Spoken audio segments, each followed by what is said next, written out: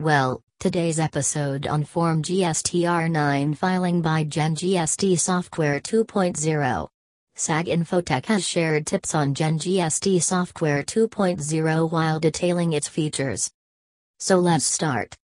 GSTR9 annual return form constitutes the details of all CGST, SGST, and IGST transactions executed by the taxpayer in a year. Every registered taxpayer who has filed GSTR1 and 3B return needs to file this form mandatorily. SAG Infotech has simplified the filing process of this form by inventing GenGST Software version 2.0 for complete return filing.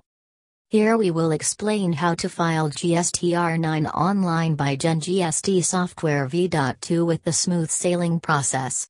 Let us understand it in a step-by-step procedure. Step 1. First sign in and you will get our recently added new feature that is GSTR9 in our software.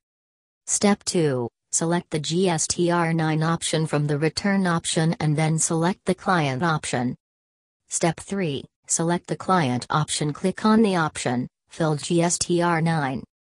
Now you will get some of the options about GSTR9 related departments. Step 4. Click on the option, Outward and Inward Supplies option, to calculate the sale details. Step 5. Click the green color options button given below, if you do not wish to manually furnish the details.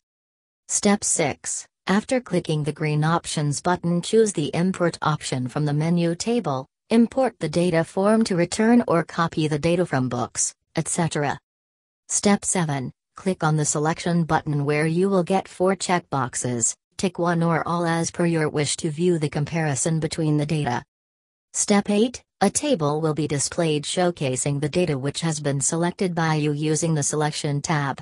Now we can easily check and compare different data. Step 9. Next option which you will get is Details of ITC. By clicking on this option, you will get 3 categories which are Details of ITC availed, Details of ITC reversed, Ineligible ITC and other ITC related information. Step 10. Under this table, you can alter and modify details in the white and pink the colored table which displays the auto-calculated details. Step 11. The next option is Details of Tax Paid which displays the data of 3B and Ledger. Step 12. After clicking Details of Tax Paid, a table will be displayed wherein the data can be entered manually or imported via the Options button.